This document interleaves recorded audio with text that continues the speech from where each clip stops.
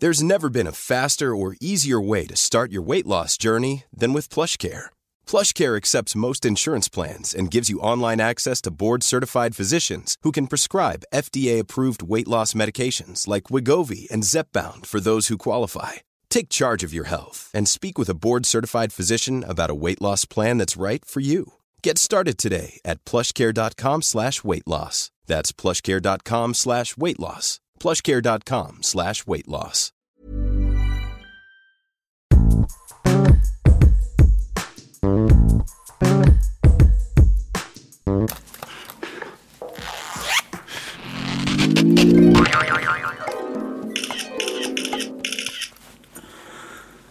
Välkomna allihopa till ytterligare ett kapitelsnack om Män visar kuken för mig med mig, Caroline Heiner. Idag har jag med mig en prominent gäst, Alexander Bard, som är artist och musikproducent, ständigt närvarande i samhällsdebatten.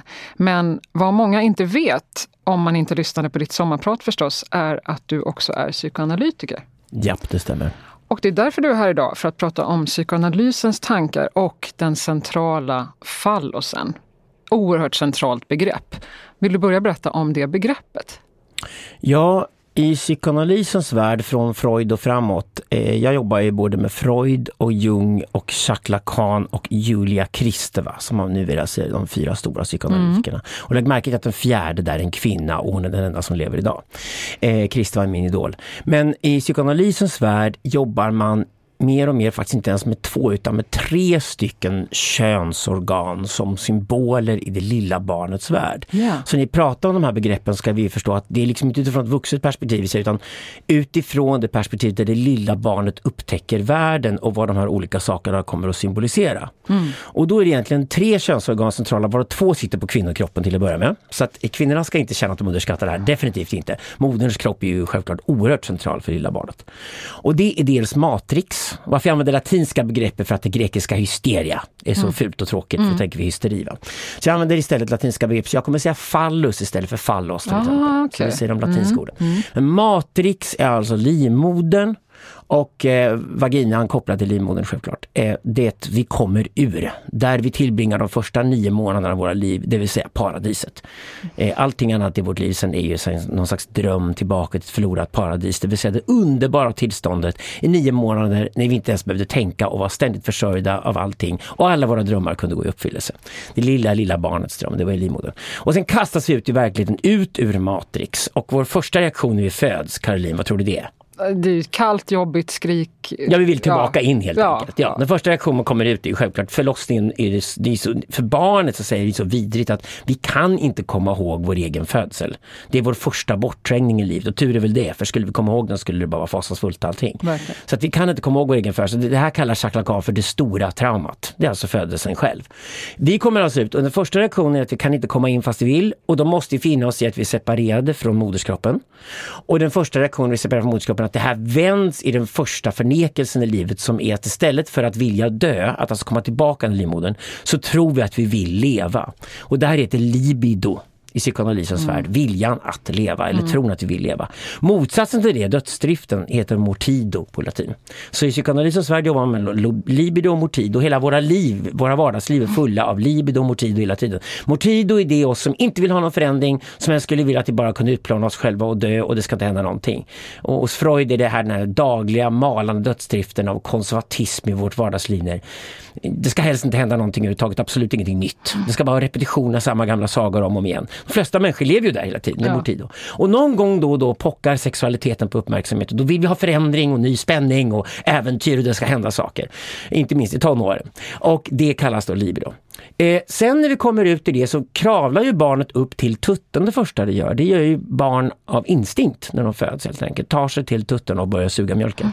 Och för modern så är ju då barnet och modern separerade. Det är ju en annan vare som suger den här tutten trots allt än modern själv. Modern ser sig själv som avskilt enigt från den här varelsen. Så för modern och barnet så är för moderns räkning det här separerat. Men för barnet betyder att första gången man suger tutten så är man ju återförenad med moderskroppen. Det blir som in i livmodern igen. Och då heter, man brukar använda begreppet mamillan i psykoanalysens värld. för bröstet, för modersbröstet. Och det är det andra könsorganet som barnet orienterar sig efter. Fallusen spelar ingen större roll i barnets liv överhuvudtaget. Inte förrän du kommer till ungefär 1 års ålder. Det hette från början Oidipuskomplex när det gällde pojkar och det hette Elektrakomplex när det gällde flickor. Men det är liksom den här chockartade reaktionen barnet får inför fallusen, det vill säga manskroppen. Freud tänker sig då att det hos barnet är reaktion att det finns någonting som mamma tittar mycket mer på än mig. Det finns någonting annat mamma är intresserad av som inte har med mig att göra. Och det symboliseras av den vuxna manskroppen och på den sitter den vuxna penisen. Alltså fallusen. Så man vidareutvecklar den här idén så hos Julia Kristeva kallas istället upp från 1980-talet och framåt i den moderna psykoanalysvärld så kallar man det här för det falliska intrånget. The phallic intrusion på engelska. Och det ska ske ungefär vid 1 års ålder.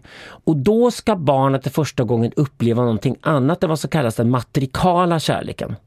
Den matrikala kärleken, alltså kärleken som kommer från moderskroppen. Den här totala föreningen, alla drömmar kommer gå uppfyllelse. Du kommer få allting du alltid velat ha. Allt är toppen, du behöver aldrig anstränga för någonting. Du får allt du behöver när du vill ha det.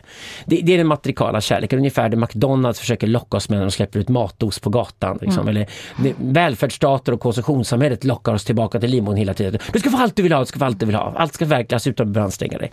Det är den matrikala kärleken. Och enligt Kristeva är modern och kvinnokroppen ansvarig för att leverera det till barnet. För det är det första barnet måste få uppleva. Men det den falliska kärleken ska stå för, det falliska intrånget, är en kärlek via verkligheten till barnet. Det ska vara barnets första impuls att det finns något annat där ute som är hårdare och tuffare än den ovillkorliga kärleken. Men mycket, mycket intressantare. Och det är den vuxna människor håller på med. Så när pappa med sin erekta penis knullar morsan med hennes liksom tända, blöta vagina, liksom den sexuella vuxna akten, så symboliserar den för barnets värld någonting barnet inte kan uppleva själv. Eftersom barnet uppenbarligen inte har en vuxen kropp. Och det sätter från 1 års ålder igång en vilja hos barnet en dag vilja bli vuxen. Och det är det här fallus representerar i barnets fantasivärld. Så barnet slits mellan mamillans ständiga liksom, villkorslösa kärlek och fallusens krav på att växa, utvecklas, en dag bli vuxen. För att också en dag kunna göra uppror mot fallusen själv. Och det är ju tonårsupproret. Och efter tonårsupproret blir barnet vuxet, accepterat av den vuxna communityn som en vuxen varelse, autonom, fri, självständig men också ansvarstagande. Och då är man en komplett människa. Det känns som man kan översätta till väldigt många situationer, väldigt mycket i livet också. Alltså, det dras mellan de här 2 sakerna, de här 2 längtarna. Men det viktiga det här när vi pratar om fall, så pratar vi absolut inte om, man har slarvigt pratat i postmodernismen om fallocentriska världen och pratar om att kukdyrkan eller fallosdyrkan är centrum för kulturen och alltihopa. Det är alltså fullständigt fundamentalt fel. Vår kultur är full av matrix, mamilla och fallosdyrkan. Vi dyrkar alla de här 3 könsorganen, varav 2 sitter på kvinnokroppen till att börja med. Och det gör vi kulturen överallt. Jag brukar säga så här, om du åker till det nybyggda kontoret som ditt företag just har byggt klart och det är en stor skyskrapa som glitsar och blänsar och så står det Empire AB på byggnaden ungefär. Fallus, hallå. Men sen på kvällen när du åker hem och trött på jobbat hela dagen och du bara lägger dig ner i din sköna mjuka soffa och kollar på en tv som levererar färdig underhållning, vad då mamilla liksom. Och då soffan Matrix. Och hela ditt hem, all cocooning vi håller på med moderna samhället, vi inreder vårt hem som en borg som skyddar oss mot omvärlden. Så fort vi går in i en miljö och lägger oss i en stor hög kuddar, lägger vi oss i matrix igen. Så vår värld är full av matrixstyrkan och fallostyrkan hela tiden parallellt. Men det du nämnde där, det tänkte jag ta upp också, att det här, att man ofta förknippar fallos med långa, höga byggnader, höga torn och så vidare. Vad är det man missar när man bara förknippar det med det? Fallus är så mycket, mycket mer. Om du ser på den psykoanalytiska bilden av det hela, och den stämmer med skrämmande precision. Jag har jobbat med psykoanalys i många år. Jag har behandlat män, jag har behandlat kvinnor, jag har behandlat androgyna människor däremellan också. Och det liksom överallt återkommer de här symbolerna hela tiden, projicerade på saker. Det fallus också symboliseras, man har klart för sig att den ursprungliga världen matrixen kommer från är ju kaos från början. Så fallus symboliserar lag och ordning. Kaos är det gott om överallt. Lägg märke till exempel hur Bibeln börjar. Vanligt missförstånd med Bibeln börjar. Det är första kapitlet, första Moseboken, det är att Gud skapade världen. Det står aldrig så i Bibeln. Det står att Gud skapade ordning i kaos. Så kaoset föregår Gud. Så även judendomen och kristendomen tror jag börjar att universum har skapat sig själv. Det finns någonting där, men det är kaotiskt. Och det människan gör med sin fantasivärld är att hon försöker hitta ordning i detta kaos för att kunna orientera sig, för att sen kunna överleva. För mig är det här liksom den ursprungliga nomadstammens enorma strävan att försöka ta sig framåt i riktning mot ny mat och i riktning mot skydd för att kunna överleva. Och i det här så står fallelsen som symbol för riktning, lag och ordning. Och den står också symbol för tämningen av olika krafter, inte minst tämning av sexualiteten. Så att sexualiteten tjänar stammen istället för att den har ett egen intresse. För då sticker allt åt alla håll. Och vi är fortfarande så programmerade än idag att vi uppfattar ju nya saker som kaotiska med all rätt först. Och sen letar vi efter var finns ordning i kaos. För utan en ordning i kaos så kan vi inte orientera oss. Vår egen jagupplevelse är fallisk på det sättet. Jaget finns ju egentligen inte. Om du tänker efter vad består det jaget av så finns det ingenting där. Jaget är någonting som hjärnan konstruerar när hjärnan står för ett kaos där den måste ändå fatta beslut. Och tar hjärnan och använder intuition, det vill säga den tar den kunskap den har om tillvaron, applicerar den på allting och ser omkring så försöker gissa sig till ett mönster i det som finns. Och i samma ögonblick som hjärnan fattar ett beslut för att kunna gå vidare och tackla nästa kaos bildar den ett jag. Så jaget är egentligen som en serie noder som ligger längs en tidslinje. Där varje jagupplevelse hjärnan har är varje gång hjärnan måste fatta ett beslut på imperfekt information. Och sen går hjärnan vidare och tar nästa beslut. Så det här finns det falliska både män och kvinnor. Det falliska då så symbol för att nu måste vi ta ett beslut. Nu har vi snackat färdigt, nu går vi vidare. Men så ordning är väl ett bra grundord liksom, i fallet. Beslut, ordning och beslut. Ordning, exakt. Det betyder också att fall står symbol för vision och strategi. Och jag märker det här också, det kan då ligga mycket närmare män än kvinnor. För jag jobbar ständigt med organisationer där jag idag jobbar med att män och kvinnor är självklart jämlika. Men jag är helt ointresserad av det gamla feministiska budskapet av liksom equality and sameness. Jag tror inte ett dugg på det. Jag tror man istället ska mjölka och använda könsskillnader så mycket man kan. Och de androgyna har rollen av att vara de som går emellan. Och det jag jobbar med idag i mansrörelsen och sånt där som jag är engagerad i, det är vad jag kallar equality and difference. Jag tror absolut radikalt på jämlikhet i samhället. Jag tror ursprungsstammen var jämlik. Sen snedkantrar vi med storjordbruken och storindustrierna. Nu på väg tillbaka mot ett samhälle med jämlikhet mellan män och kvinnor igen. Men det jag gör i mitt andliga arbete är att försöka jobba med att nu är vi jämlika, men nu ska vi försöka skaka fram vilka är de manliga arketyperna och vilka är de starka kvinnliga arketyperna. Och i vanliga organisationer idag till exempel upptäcker jag gång på gång att så fort det handlar om multitasking och kommunikation, det är bara tjejer och bögar som klarar av de jobben. Straighta män är hopplöst usla på sådana jobb. Liksom. De är jättedåliga för det. Men så fort du pratar vision och strategi så är det ofta straighta män en annan lesbian jag vill ha i rummet. För de är bra på vision och strategi. Och det är ju det därför historiskt sett som har kopplats till det falliska. Matrikala kopplas till vård, omsorg, 15 000 bollar i luften och kommunikation. Lyssna in och förstå människor i ett rum. Det är väldigt matrikalt till exempel att sitta i ett rum med människor och säga okej, har vi fått in all information i det rummet? Har vi använt alla talanger i det rummet? Har alla 15 personer i rummet verkligen fått kräma ur sig det bästa just de kan så att vi fattar ett riktigt informerat beslut och använt talanger i rummet? Det där gör en bra matriark. Det är ofta bra kvinnliga ledare. De ser till den grejen. Och det missar ofta män för de missar helt vad de har för resurser i rummet. Medan däremot män är jäkligt bra på att lägga fram ett ritbord, vision, strategi och vara arkitektoniska i sitt arbete. Det vill säga att okej, vi ska från punkt A till punkt B. Vilka resurser har vi? Vi tar vi så fort som möjligt från A till B. Om vi offrar någon annan på vägen, det skiter vi. Vi ska till punkt B. Effektivitet. Ja, det är falliskt. Men i det här som du pratar om ursprungsman och liksom tillbaka till de skillnaderna, är det här värden som då skulle kunna inkorporeras i den nya liksom mansrörelsen, hitta tillbaka till mannen? Är det just sådana saker? Absolut. Effektivitet, ordning, men allt det du nämner som hör med fallosen till. Ja. Medan de kvinnliga då, det är väl de här klassiska då kanske trygghet, omsorg, inkluderande på något vis. Och jag ser liksom de jag ser upp till det är andliga lärare, män och kvinnor som är kanske äldre än jag, min egen ålder, eller varit med längre än vad jag har varit och sånt där. Jag ser på dem hur de jobbar upp i grupp och hur smooth det är och hur fantastiskt det funkar liksom. Hur de kan kliva in och vara reservföräldrar, reservpapper, reservmammor åt vuxna människor som går igenom processer och trauman och grejer och hur sen alla lyfts liksom i rummet till slut. Det är liksom culture of empowerment som man kallar det, som jag älskar. När jag ser de här människorna arbeta så vill jag vara en del av det själv och bli den sortens andliga arbetare själv. Jag ser mig själv som att jag har en viss manlig arketyp som jag tillhör som en ganska shamansk manlig arketyp. Och då jobbar jag ihop framförallt med andra män först som har andra manliga arketyper, helt andra manliga drag, andra typer av manligheter än min egen. Och när vi sen blir ett bra team, då går vi till kvinnorna som utvecklat sin motsvarighet till det. För mig jag kallar det allt arbete för det matriarkatet, kallar det inre kretsen och patriarkatet yttre kretsen. Så i min nya bok med Jan Söderqvist kommer vi ta tillbaka ordet patriarkat. Men vi använder alltid ordet patriarkat i samma mening som matriarkat. Så att man förstår båda två. Vad är det ni ska ta tillbaka ifrån, tänker du? Ja, patriarkat som vi använder som ett mansdominerat samhälle är felanvänt. Patriarkat är inget annat än männen styr över sig själva. Det är de äldre männen styr de yngre männen. Patriarkat från början handlar inte om att styra över kvinnor alls. Jag pratar istället om att vi tragiskt nog haft i 5000 år ett mansdominerat samhälle. Där kvinnor ofta reduceras till handelsvaror eller stycketyg eller vad de vill för någonting. Och det är en stor tragedi, stor förlust för både män och kvinnor. Så där är den klassiska feminismen jag är helt överens med. Jag älskar Simone de Beauvoir. Jag gillar Camille Paglia bland dagens feminister. Eller Peter Östergren i Sverige. Liksom. De är rätt ute. Däremot tror jag att liksom, den feminismen eller liksom den här identitetsteorin som handlar om att bara hitta offer i samhället hela tiden tror jag är fruktansvärt destruktiv. Den köper inte jag alls. Utan jag tror att feminismen snedkantrade på 1970-talet. Christeva i Frankrike och Paglia i USA är de som fortsatt har hållit den klassiska linjen som jag tror på. Och det är radikal jämlikhet, lika möjligheter för killar och tjejer. Sen finns det alltid killar och tjejer som avviker från de här normerna också. Men i stort sett har vi en manlig population och en kvinnlig population som om de hittar sina olika arketyper och börjar samarbeta, det är en fantastisk utopi för mig.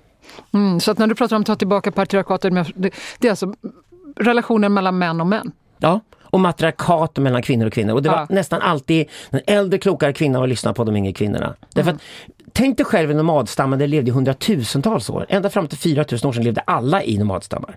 På Nya Guinea man levt i typ nomadliv ända fram till 1950-talet. Så att vi kan åka dit idag och studera där idag och se fortfarande väldigt mycket. Vi kan studera oss själva idag genom det som kallas dataantropologi. Det vill säga vi tittar på dataflöden vi producerar via Google och Facebook och Amazon och allt sånt där. Om en antropolog får titta på dataflöden då bör man leta efter, okej, när folk inte vet om att vi observerar dem, då hoppar ju deras nomadstamsbeteenden fram även i moderna människor, för det är ju våra gener. Och där kommer det intressanta fram. För mig är det liksom den nya boken jag skrev med Söderqvist, Digital Libero, den pekar fram mot dataantropologins guldålder. Vi kommer veta allt om människor om säg 10-15 år och det är oerhört intressant. Och framförallt kommer vi veta om hur vi förhåller oss till nomadstammen. Och det som hoppar fram i alla de här studierna är att män blir trygga och lugna och börjar äntligen leverera och börjar äntligen bli det kvinnor vill att de ska vara när de får sina nätverk mellan andra män att fungera. Så träffar en 25-årig kille idag till exempel och han kommer in i rummet och vill prata med psykoanalytiker och har tjejproblem. Jag vet ingen mer nörat utan de andra som orkar inte bry mig längre. Så här, du har inte tjejproblem du är 25-årig man, du har killproblem. Du har problem med din relation till andra män. Om du fixar dina relationer med andra män kommer tjejerna börja digga det automatiskt. För då är det you got your shit together. Det är ju det tjejer väntar på från killar hela tiden. Vad fan ska en tjej gå ut och dejta en kille om man inte is got his shit together? Det är ju en man has got his shit together och blir en gentleman som man inte behöver tafsa i häcken eller skicka dickpics eller någonting längre. För att jag skickar dickpics när du ber om det möjligtvis, men han kommer inte skicka och tvinga dig på det.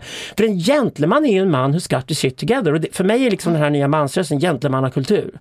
Det är en man som är säker i sig själv, hittat sin roll i det manliga kollektivet. Och när han gjort det, då blir det intressant för tjejerna. Det är det som är för mannen get the shit together och hitta sin roll i manskollektivet. Ja, det är hela den här Men's Movement 2.0. Den handlar bara om det just nu. Men det här får ju min hjärna naturligtvis gå i spinn. Det här är ju fruktansvärt intressanta saker. Dels så tänker jag ju på... men dels, vad har fallosen en koppling till dickpics? Varför, min bok handlar ju trots allt om dickpics. Fallos som symbol, fallos för liksom, som kommer in kanske också i den här tanken om de här männen som inte got the shit together. Ja, och då är grejen så här. Jag brukar lära killarna så här, ta ett rejält tag om kuken och känner du får stånd när du får dra i kuken. Liksom. Okej, den ena kuken, den andra kuken sitter upp i huvudet. Kom ihåg en sak, om du tar fram din kuk mellan benen för ofta och för mycket och slänger den på andra människor, vad avslöjar du då? Det är ungefär som en brud som står vid en krog på Stureplan fredag kväll och tar fram sina silikonbomber. Osäkerhet. Det vill säga, om du tror att din bokstavliga fallus är din fallus och du börjar annonsera med den, så kommunicerar du till oss andra killar och till alla tjejer i världen att du är jävligt osäker på att ha det i skallen. För en man som är säker på att han har kuken i huvudet behöver inte slänga fram kuken mellan benen ideligen. Och det är därför för mig dickpics-kulturen är ett bevis på en stor osäkerhet hos unga killar. De kan sitta och skratta åt varandra liksom när de skickar dickpics till tjejer och tjejerna blir förfärade eller skriker och gapar. Och tjejerna tror jag mest är inte så mycket äcklade som är förvirrade inför varför detta beteende är plötsligt. För mig är det ett patologiskt beteende. Jag håller med tjejerna om det. Och det ligger inte i att jag inte är själv som min kuk eller tycker kukar är kul alltihopa. Jag är lika mycket fallosdyrkare som alla män är. För det är egentligen män som är fallosdyrkare mer än kvinnor. Men grejen är den här dickpics-kulturen som kommit avslöjat att killarna bara håller på att skylta med sin bokstavliga fallus. och skickar dickpics till tjejerna för att se tjejerna reagera på det och hoppas de ska gilla kuken på något konstigt sätt, att de tycker den är stor eller snygg eller vill ha eller någonting annat. Men det blir ju bara liksom ett sexbyte, det blir ingenting annat. En kille som skickar en dickpic är som en tjej som skickar en silikonbomb på en bild till en kille. Vad tänker han då? Hon har sina stora pattar, hon har inget mer. Hon har i alla fall inget mer som hon tror på. Så även om jag skulle hitta någon annan kvalitet som tjej kommer hon inte tro på den. Så hon kommer i alla fall bara tro att hon är ett ligg och sen over and done with. Och det är ungefär som man uppfattar en kille som skickar en dickpic. Han skickar fram sin kuk för han har ingenting annat att skylta med. Okej. Då säger han ungefär så här: förhoppningsvis får jag ett ligg med dig och får någon form av erkännande där. För du kommer ju garanterat dumpa mig efter det ligget, för jag är ju egentligen värdelös. Det är vad en dickpic är. Och det är en form av tragedi egentligen. Det är en form av tragedi, absolut, jag håller med. Och jag tror också att det finns ju något väldigt stort... Okej, man skickar den här dickpicken. Många av de här killarna som skickar vet ju också att man tar ju en risk. Den kommer ju ses av inte bara mottagaren utan säkert mottagarens vänner. Kommer visas runt. Man kan få en bedömning tillbaka som man kanske inte vill ha. Varför tar man den risken? För att man är desperat, skulle jag säga. De har inget annat att komma med. Jag skickar inte dickpics, jag har en stor kuk i huvudet. Och det är väl det andra killar ser till mig när de kommer till mig liksom så här. Det är inte så att jag skäms mitt organ mellan benen, men det tänker jag undvika att prata med, för jag vill inte skylta med bokstavliga fall. Så jag tycker det är ett svaghetstecken att hålla på att göra det. Det är ungefär som det som sitter mellan benen med glad överraskning i sådana fall för de som man ligger med, män eller kvinnor så småningom. För det är väl där i sådana fall ska vara en tillgång, tycker jag. Däremot är det ju så att jag jobbar med killar psykoanalytiskt, då gör jag så här. Om du är stolt över din kuk eller känner dig säker i den, bygg då från den. För du måste bygga självförtroende från någonting. Du börjar med någonting som du tror på själv. Och du säger till killar, om du tycker att du är bra älskare i sängen och tjejerna säger att du är bra på att knulla, eller du är imponerad på andra killar när du satt på brudar och de tycker du är upphetsande och tittar på den jävla porrstjärna eller vad du vill. Okej, det är någonting att bygga på i alla fall. Men det är ju inte det du kommer till mig som en äldre broder till för i sådana fall. Det du vill att jag ska upptäcka och se någonting i skallen på dig, då kan killarna bryta upp och bara gråta av lyckan när de hör det. För det är ju det de längtat efter hela tiden. Men det är det de inte ska försöka hitta hos kvinnor. Ja, män ska i första hand sexuellt tillfredsställa kvinnor. Det är deras primära relation till kvinnor. Det ingår i mysteriet i heterosexualitet. Det är inför andra män som du ska visa kuken i huvudet. Och det är inför andra män du får ett erkännande att du har någonting i skallen, att du stake, som man säger på hederlig vanlig svenska. Och den sorten, att ha stakat, en man som har stakat, en man som är modig, att en man som vet hur han ska ta reda på hur saker och ting förhåller sig, han är grundad i verkligheten och han fattar beslut och han står fast vid de besluten han genomför dem. Det är att ha kuk i huvudet. Eller att ha stak. Det är då som man tänker sig det här nya patriarkatet ska handla om. Ja. Att hitta den rollen. Ja, jag får antingen jobba från att en kille har en kuk mellan benen och så snabbt som fan flytta upp det upp i huvudet och lära killen att nu ska vi odla en kuk i skallen på det. Nu ska du få lära från de äldre bröderna som man alltid gjort hela tiden. De äldre männen ska lära dig hur du ska få ett självförtroende och det får du inte genom att hitta på något fake om dig utan att vi är verklighetsbaserade, men hitta din specifika talang. Hur kontribuerar du? Man kan inte säga hur bidrar du till stammeling, för bidrag har blivit blandas ihop med socialbidrag och skit. Utan vi säger kontribution, det är latinska ordet. Hur kontribuerar du först till det manliga kollektivet och får ett erkännande av äldre bröderna att vi behöver dig, vi gillar dig. Du har någonting att bidra med, du har en roll att spela. För så fort en kille får en roll att spela, får ett purpose, då blir han lugn. Och då kan han lugna ner. Så jag kan säga det så här. En kille som hittar sitt purpose i sitt liv sitter inte och skickar dickpics till 16-åriga brudar. Det händer liksom inte.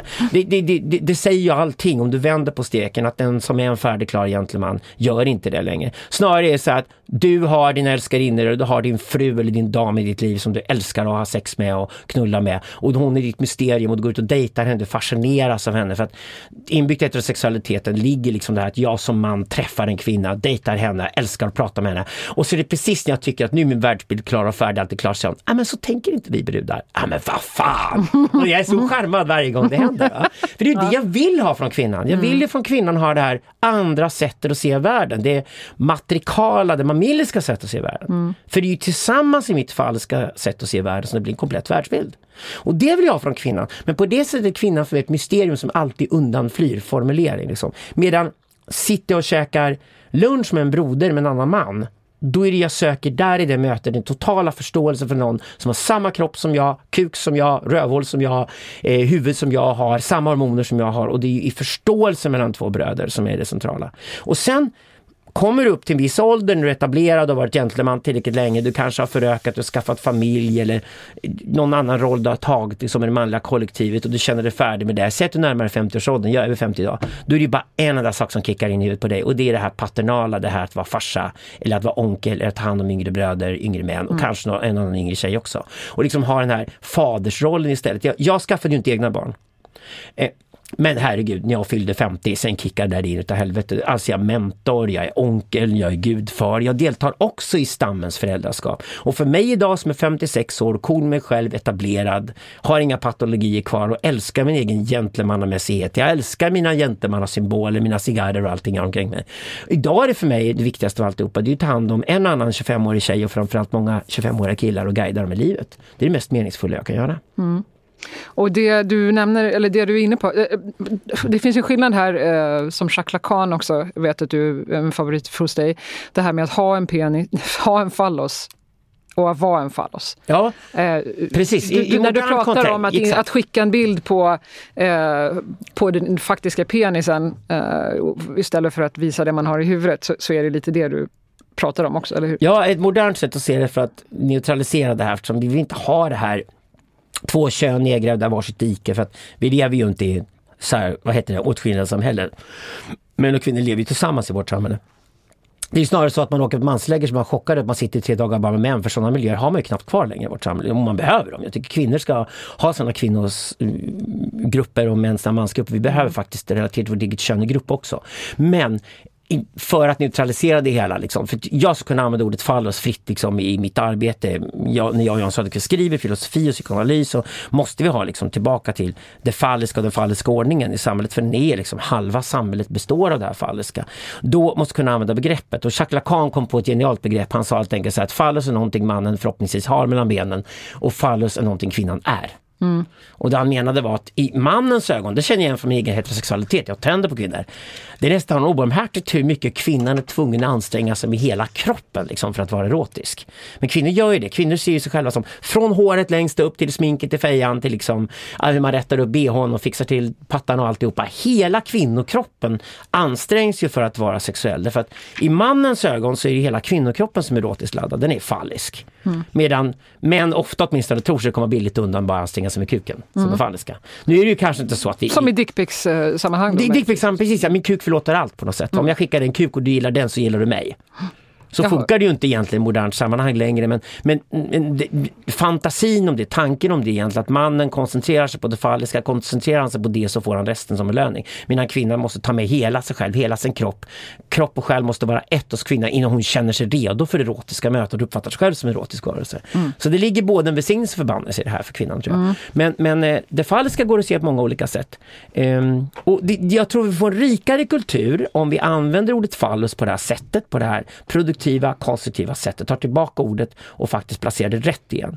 Postmodernismens kritik mot den fallocentriska kulturen missar helt. Det är en mansfixerad och manscentrerad kultur. Den tar inte in hela stammen och alla dess talanger. Den tar inte in både män och kvinnor. Där gör den, det var ett misstag som var värt att kritisera. Men det var inte fallus som var problemet här överhuvudtaget. Män och kvinnor vill ha och behöver fallus.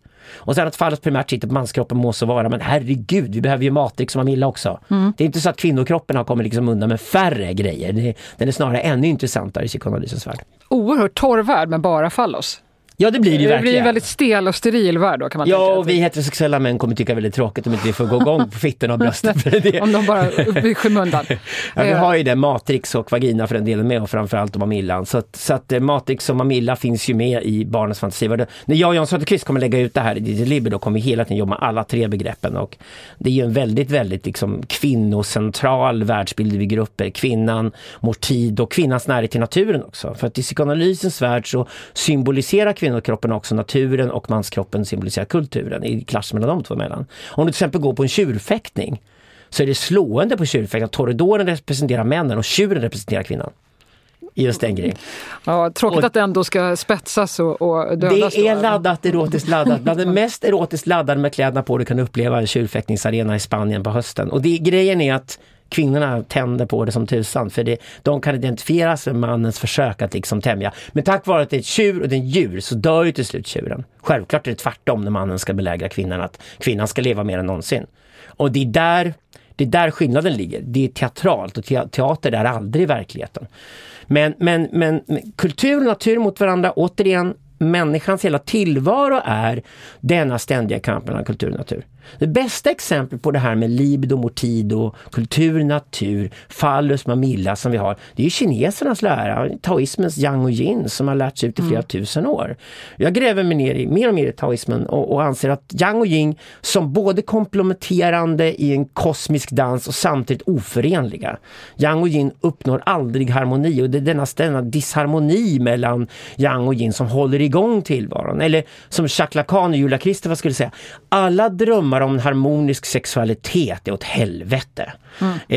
Sexualiteten blir aldrig harmonisk. Den är alltid ambivalent, den är alltid rörig, den är alltid grötig. Och precis i samma ögonblick som vi hatar någonting och tar avstånd från någonting så kommer vi bli erotiskt laddade av det istället. Och den förbannelsen lever vi alla människor med som har en sexdrift uttaget. Absolut. Men jag tänkte också på alltså penis som symbol, det här klottret, den här klassiska klotter, det är inte direkt en fallos men det är ändå en symbol för penis. Ja. Och när du pratar om nomadfolk och länge, man har hittat hällristningar och gud vet vad, liksom det är ristningar i en grotta och så vidare. Det här känns som en symbol som har ärvd från sedan tidernas begynnelse. Ja, så, alltså nomadstammen hade en enormt högt värde vid fallosen. Det åker runt i Indien så ser du lingas överallt. Och vi hade i Norden, innan kristendomen kom med sin sexfientliga idé liksom, så här, som slog igenom för 2000 år sedan. Det hoppas jag verkar vara en historisk parentes. Men kristendomen var en matrikal religion i betydelsen att det var modern och sonen och fadern försvann.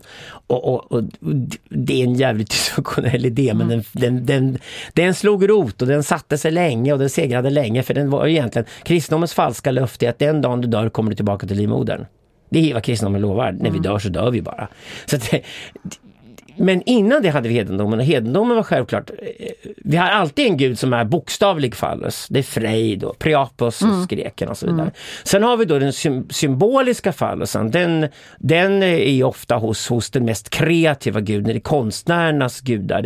Det är Dionysos och Bacchus som slåss om den i latinet och inom grekiskan och så vidare. Och sen har vi i vår nordiska kultur så har vi liksom de stora falliska gudarna som Tor och Oden. Det är alltid en solgud och en regngud till att börja med, som är de stora andra gudarna. Sol- och regnguden är som alltid allierade. Du har både solguden och regnguden, annars går världen under. Och moder jord är självklart då står för det kvinnokroppen som ska befruktas och ur den kommer allt liv och så vidare. Men om vi säger så här, om du tänker på en fallussymbol, en nomadstammens fallussymbol, det är en typisk grotta kanske för 28 000 år sedan. Det är fortfarande 24 000 år innan skriftspråket kommer. Så går du in i en sån grotta så ser du förmodligen en stor fallus, antingen byggd eller ritad på grottväggen. Och så tänker du så här, dyrkar de fallus bara den här stammen? Ja, men tänk efter nu. Var är fallusen placerad någonstans? I en grotta. Hallå, liksom så här. Grottan är ju en jättefitta, liksom, så här. Det är verkligen livmoder. Och i den livmodern som naturen ger, grottan fanns där från början, det behöver inte byggas. I den bygger människan och placerar fallus. Så på det sättet är fallussymbolen alltid en dröm om att människan placerar sin kultur, hallå sperma, i naturen som är ägget. Och det blir nästa generation. Så det finns alltid både det manliga och det kvinnliga, både det falliska och det matrikala. De återkommer hela tiden i alla mytologierna. Och varför de här finns hela vägen fram till monoteismen kommer 4000 år sedan är för att urfadern och urmodern är de mest styrkade i stammen. Och urfadern och urmodern, den ursprungliga fallusen och den ursprungliga matrixen dyrkas i stammen därför att de ger makten till de äldsta. Och det handlar om att via symbolik och historieberättande lära de unga att respektera de äldre. För de äldre sitter på all kunskapen. Man bar bokstavligen talat omkring gamla människor på bår i nomadstammen, för det var databanken. Där var all kunskap. Om en gammal människa dog fick de jättestora gravar. Där fanns all kunskap om överlevnad. Och därför är matriarken som chef för den inre kretsen och patriarkens chef för den så extremt det var extremt mycket makt i nomadstammen från början, inte minst matriarken. Och sen symboliserar de två olika historieberättande. Jag tror att de kvinnliga och manliga shamanerna fick sen i sin tur uppdrag för matriarken och patriarken i stammen, för att den matrikala berättelsen är berättelsen där allting upprepas. Det är alltid det cirkulära, det är att säsongerna återkommer. Nu kommer vintern, sen går vi in i sommaren. Under sommaren ska vi ner till vattnet och haven. Sen är det oskyddat. På vintern måste vi liksom gömma oss någonstans i grottorna. Eller vi ska upp i bergen på sommaren, sen ska vi tillbaka ner på låglandet med vinter. Det finns alltid berättelser om var någonstans vi överlever bäst. Var vi mest skyddade och var vi hittar mest mat. Och den berättelsen en berättelse som återupprepas hela tiden. Den ska återkomma varje generation utan någon större förändring. Och det är en matrikala berättelse som återkommer. Och hälften av all religion, hälften av all livsåskådning, hälften av all filosofi genom historien har varit besatt av det här cirkulära, den eviga återkomsten av detsamma. Det finns ju något tryggt i det. Det är en trygghet ju. Ja, det ligger, att man vet vad som kommer efter solsken och så. Ja, exakt. Ja, precis. Ja. Och titta på tjejer är mycket bättre på kalendern än vad killar är. Tjejer kommer ihåg födelsedagar, de älskar julpynt, alltihopa. Det är väl inte konstigt att tjejer är mycket, mycket bättre på kalendrar och återkommande saker, för det ingår i det matrikala. Och vad man är fostrad till biologiskt spelar ingen roll, men det är ofta det tjejer är jävligt bra på att komma ihåg. Då är frågan, vad använder då det falliska till? Det falliska är vi ska från punkt A till punkt B. Och här har det uppstått nya förhållanden som är nya förra året. Det krävs alltså ständigt nya berättelser för att det är nya strategier som läggs upp. Så du skickar, det patriarken gör från ytterkretsen, han skickar ut spejare till att börja med att kolla landskapet där ute. Hur ser det ut egentligen? Har det brunnit ner den där skogen som förra året? Eller frodast och gott med kök? Är det andra som hittat dit eller är vi ensamma i svamskogen det här året? Alltså all den information som är föränderlig hamnar under det patriarkala, det patriarkala ansvaret. Och det är den yttre kretsen, och där har du krigarna, där har du spejarna, där har du liksom jägarna, där har alla de funktioner som finns där, varför de ofta hamnar på män. Och där, i det projektet är det att ständigt ompröva idéerna som är det fullständigt avgörande för överlevnaden. Och stammen behöver vi båda två. Så att, om du tänker att en stam ska tas från punkt A till punkt B och överleva, så ska matriarken hålla igång den inre kretsen. Där har du gravida unga kvinnor som ska föda barn om 9 månader. Hon vill för första att de föder barn samtidigt. Så sexualiteten ritualiseras tidigt. Eller vi går från sex till sexualitet tack vare ritualisering av sexet. Då finns intresse av att vi hånar och knuffar ut tjejer som inte håller sig spelreglerna. Och vi säger till patriarken att hugga kuken av alla killar som våldtar eller inte håller spelreglerna heller. Så det finns inbyggt i oss människor enormt stark ovilja mot människor som inte håller sig till sexuella spelplanen. För ju mer vi kan ritualisera sexet och göra stora fester av det, fruktbarhetsfester, och hålla det där, desto säkrare blir tjejerna, desto högre grad för graviditet och desto fler av tjejerna överlever graviditeten. Barnsäng var fram till 1900-talet kvinnornas största fiende. Så matriarkens roll i den inre kretsen är att hålla kontroll över det. Minimera barnsäng, minimera missfallen, få så många av de unga tjejerna gravida. Och sen går hon till patriarken och säger: nu jävlar levererar du, grabben. Nu ska du leverera skydd, du ska leverera försörjning, du ska leverera allt det som ni hopplösa män annars inte kan. Det måste ni leverera. För vi kvinnor är helt fokuserade på att ta våra systrar hela vägen från A till B. Och sen går den här inre kretsen vidare med den yttre kretsen utanför som sköter kontakten mot omvärlden, konflikterna, jakten och alltihopa, och trycker in resurser mot centrum. Och sen slutar när barnen föds. Vid den säkra punkten i bästa fall. Och om det sker så är det den största festen av alla. Det är fruktbarhetsfesten i stammen. Och där har du samspelet med matriarken och patriarken. Gud, jag bara ser dickpics också i detta scenario. att man preparerar, liksom, ritualiserar sexualiteten, preppar kvinnorna, männen som håller måttet får komma in, och så kommer någon och bara visar. Jag bara ser hur dickpicken kommer in i det här resonemanget. Och bara fast det var att vi bygger totempålarna av just den anledningen. Vi bygger totempålarna, vi bygger lingas, vi bygger fallsymbolerna för att inte ta fram de bokstavliga kukarna. För de ska fram på ritualen i sådana fall. Då ska de åtnjutas av kvinnorna, liksom. Då ska det knullas. Och brukas. Ja. Det knullades något infernaliskt på ritualen. Och det vet alla tjejer som gått igenom tantrakursen. De har kommit förbi den där punkten. De upptäcker den kvinnliga sexualiteten. De 7 olika orgasmerna som kvinnokroppen är förmögen till. Och vilken enorm sexuell power kvinnor har egentligen. När tjejer upptäcker det, då upptäcker de också att när jag vill knulla den mannen, varför jag skriker och rålar så mycket att jag vill ha 4 hannar till på en gång. Alltså, när kvinnor verkligen fattar kraften ritualiserad kvinnlig sexualitet, det är enormt när den kommer. Och jag förstår inte varför moderna kvinnor som ska vara rädda för det. För det för mig är det centrala kvinnliga sexualitet, att frigöra den resursen är så jäkla upphetsande när den kommer. Men det är så kvinnorna från början använder sig av sexualiteten. Kärnfamiljen, för fan, den hittar vi på 1830-talet i Tyskland. För att låsa in gubbarna i fabriker, låsa in kärringarna hemma vid spisen. Det är ju en tragedi från början till slut. Och i vårt samhälle, när vi äntligen börjar fatta hur vi människor egentligen fungerar. Det första som ryker när vi har Tinder i fickan, det är ju kärnfamiljen. Den är ju stendöd. Det finns inte en chans den överlever idag. Och de som dödar kärnfamiljen, det är tjejer idag mellan 25 och 35. Som upptäcker på universiteten, upptäcker att deras snubbe hemma är tråkig, kastar ut honom och börjar leva ut. Och han skickar dickpics. Och han blir jävligt lost och skickar dickpics för att han inte Eftersom förstår. han blev övergiven och förstår inte varför. Och har inget manligt nätverk att falla tillbaka och till. Förstår inte varför han blev övergiven. Exakt, så blir du övergiven av en tjej ska du gå till manliga nätverk. Du går till manliga äldre och frågar, tjejen har dumpat med oss och säger, men snälla grabben, nu ska vi lära dig bli man. Hon dumpar dig på grund av det här och det här och det här. Det här vi ska jobba på. Det gör ju inte unga killar. De tror på allvar att det är kört när tjejen kastar ut dem. Ungefär som om hon är den sista domaren i livet. Alltså, att en tjej kör ut dig och skiljer från dig när du är 30 år gammal är ett tecken på att du har någonting fel i huvudet från första början. Gå då till de äldre männen och sätter ner och tar reda på vad som är fel. Du har ju fått en felaktig jävla uppfostran till att börja med. Därför dränks vi dickpics idag. Och för mig är dickpics liksom... Vi kan sitta och skratta åt dem, tycker de är kul och sådana saker, eller tycka det är generöst av killar att de bjuder på kukbilder, men för mig är ju killen som skickar kukbilden objudet, för det är den dickpic egentligen är. Det är det som jag definierar som ja, precis, exakt. Allt annat är någon sexting eller liksom uppvaktning eller sådär. Precis, exakt, och då har du flyttat det, och då är det en helt annan sak. Men den objudna dickpicen, att den exploderar idag, att killarna helt enkelt bara har en bokstavliga kuken och faller tillbaka på. För de har inte fått chanser i de miljöer de vuxit upp. Det kanske var dagis med 98% kvinnor på, papper som varit frånvarande, papper som är så mesiga att de inte vet hur man ska vara pappa längre eller vad det är för någonting. I nya boken kommer vi inte ens kalla det här problemet för absent father syndrome, utan vi kommer att kalla det för absent phallus syndrome, för det är faktiskt vad det är. Den avsaknad av phallus i pojkars fantasivärldar. Och när de då äntligen får en ståkuk när de är 12-13 år gamla och runkar och sprutar första gången, så personifierar den dem. De känner sig identifierade med den. Att de och kuken blir ett. Den blir dem. Så istället för att kuken i huvudet och kuken mellan benen blir samma sak, så finns det bara en kuk mellan benen kvar. Och då tror de självklart det är det enda man bjuder på. Och då fastnar de i samma fälla som tjejer har gjort alla tider när tjejer skickar sina titpics. För vi killar vet ju om egentligen att när en tjej skickar en titpic så säger hon, är jag bara den här patten, jag har inget mer att bjuda på. Det är det handlar om. Det är ett armod som egentligen avslöjar sig. Så jag håller med om allt.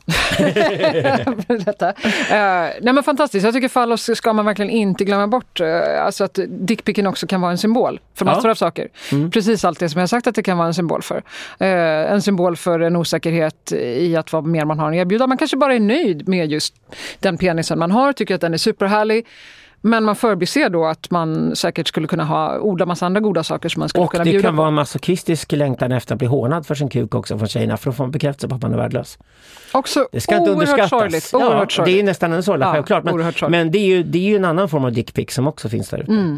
Och det märker du på de killarna som inte bryr sig om alls att sprider dickpicen till 5 väninnor och ni alla hånar honom för den här kuken. Då får han bekräftat att han är värdelös. Och då kan han falla in i det och vara trygg i det. Och det är ju psykoanalysens stora fiende, människa som njuter av våra offer. Det finns hos män Det också. skulle också kunna förklara de svar då om en kvinna svarar negativt, och det behöver inte vara så att hon hånar dickpicken eller sådär, utan hon kan bara säga liksom nej tack. Att man då får ett svar tillbaka som bara går ut på skända kvinnan, att hon har förolämpat och att hon är dum i huvudet och sådär. Det skulle förklara det då också. Ja, absolut, det gör det. För att det kan ju också förvirra de här mottagande kvinnorna då, liksom att de vet inte vad de har sagt som ska få den här bilden, upplever förvirring. Svarar någonting negativt som inte ens behöver vara ett hån, och får vrede verkligen tillbaka från männen. Det är också inte ovanligt. Skitbra att vi gör den här podcast av just bara den anledningen. Då vill jag säga till de tjejerna som blir förvirrade här händer. Den här killen reagerar som han gör därför att han inte är trygg i sitt manliga nätverk. För det första jag gör när jag jobbar med killar är att sluta leta bekräftelse hos tjejer. Det är så tröttsamt för tjejerna. Det är så fel. Liksom. Bekräftelsen ska man leta hos andra män. Det är hos andra män det får bekräftelsen. Det är män som håller på med fallosstyrkan. Det är män som drar fram kukarna och jämför kukarna med fulla, ungefär som jämför sina muskelöverarmar och sådana saker. Det är män som håller på med fallosstyrkan. Det är därför män bygger skyskrapor inför andra män. Liksom. Och fallosdyrkan är ju en del av heterosexualiteten. Det är det män håller på med. Det mannen älskar att se, det är sin egen ståkut när han trycker in den i fittan. Det är det man gillar. Precis som kvinnan njuter av sin egen kropp och ser sin egen kropp fullständigt dirigerad när hon blir penetrerad av mannen. Är ju liksom en stark upplevelse för kvinnan själv. Vi är extremt uppe i oss själva när vi knullar. Det är inte den andra personen som förmål. Det är vi själva, vår egen njutning, vår egen njutande kropp, hur kropp och tanke och känsla blir ett. Det är det som vi triggas av i sexualiteten. Det vet jag. Och sätt dig i voyeurposition någon gång. Om du går på några kinky-klubbar så sätt dig i voyeurposition. Bara en gång bollkläderna på. Ta med en cigarr och sätt dig på tolv och voyeuren istället. Då upptäcker du verkligen hur uppe i sig själva folk är när de knullar. Och det är en väldigt viktig insikt. Därför att man ska killarna ska skicka dickpics. Det bästa svaret egentligen är att säga, ska du inte skicka den här till dina polare istället? För det är ni killar som jämför kukar med varandra. Det är inte så intressant. Det är ungefär som vi tjejer skulle skicka tuttbilder till varandra. Liksom, så här, va? Ja, i alla fall är tuttbilder någonting som är för tjejerna. Så här, bra, då har du en patte som du kan använda i sex. Du kan använda den att föda barn med eller vad du vill för någonting. Men det är på den nivån det är i sådana fall. För det är inför kvinnor som kvinnorna piffar till sina bröst och sådana saker. Precis som män liksom håller på med sina kukar inför varandra. Och därför när killen skickar dickpicken till tjejen för att få en reaktion, så avslöjar han ju egentligen primärt en sak. Inte bara att han inte har en kuk i huvudet. Han avslöjar också att han inte har förstått att gå till andra män för att få ett erkännande. Och de är så många. Ja. Så att, ja, absolut. Vi bör tala mer om fallos. Det bör vi göra. Absolut tala mer om fallos. Och för att då neutralisera det hela och våga prata om fallos ska vi prata om matrix och Amilla också. Och vi ska ta tillbaka ordet patriarkat som att de äldre männen guidar de yngre männen och prata om matriarkat som en fantastisk konstruktion där äldre kvinnor guidar yngre kvinnor. För mig är det ett komplett samhälle och det är dit vi ska. Helt fantastisk avslutan på detta samtal om kapitlet om fallos. Tack snälla Alexander Bard för att du kom hit, delgav och upplyste. Tack för att jag fick komma och tack för att du skrivit en fantastisk bok som är varmt rekommenderad till alla lyssnare. Tack.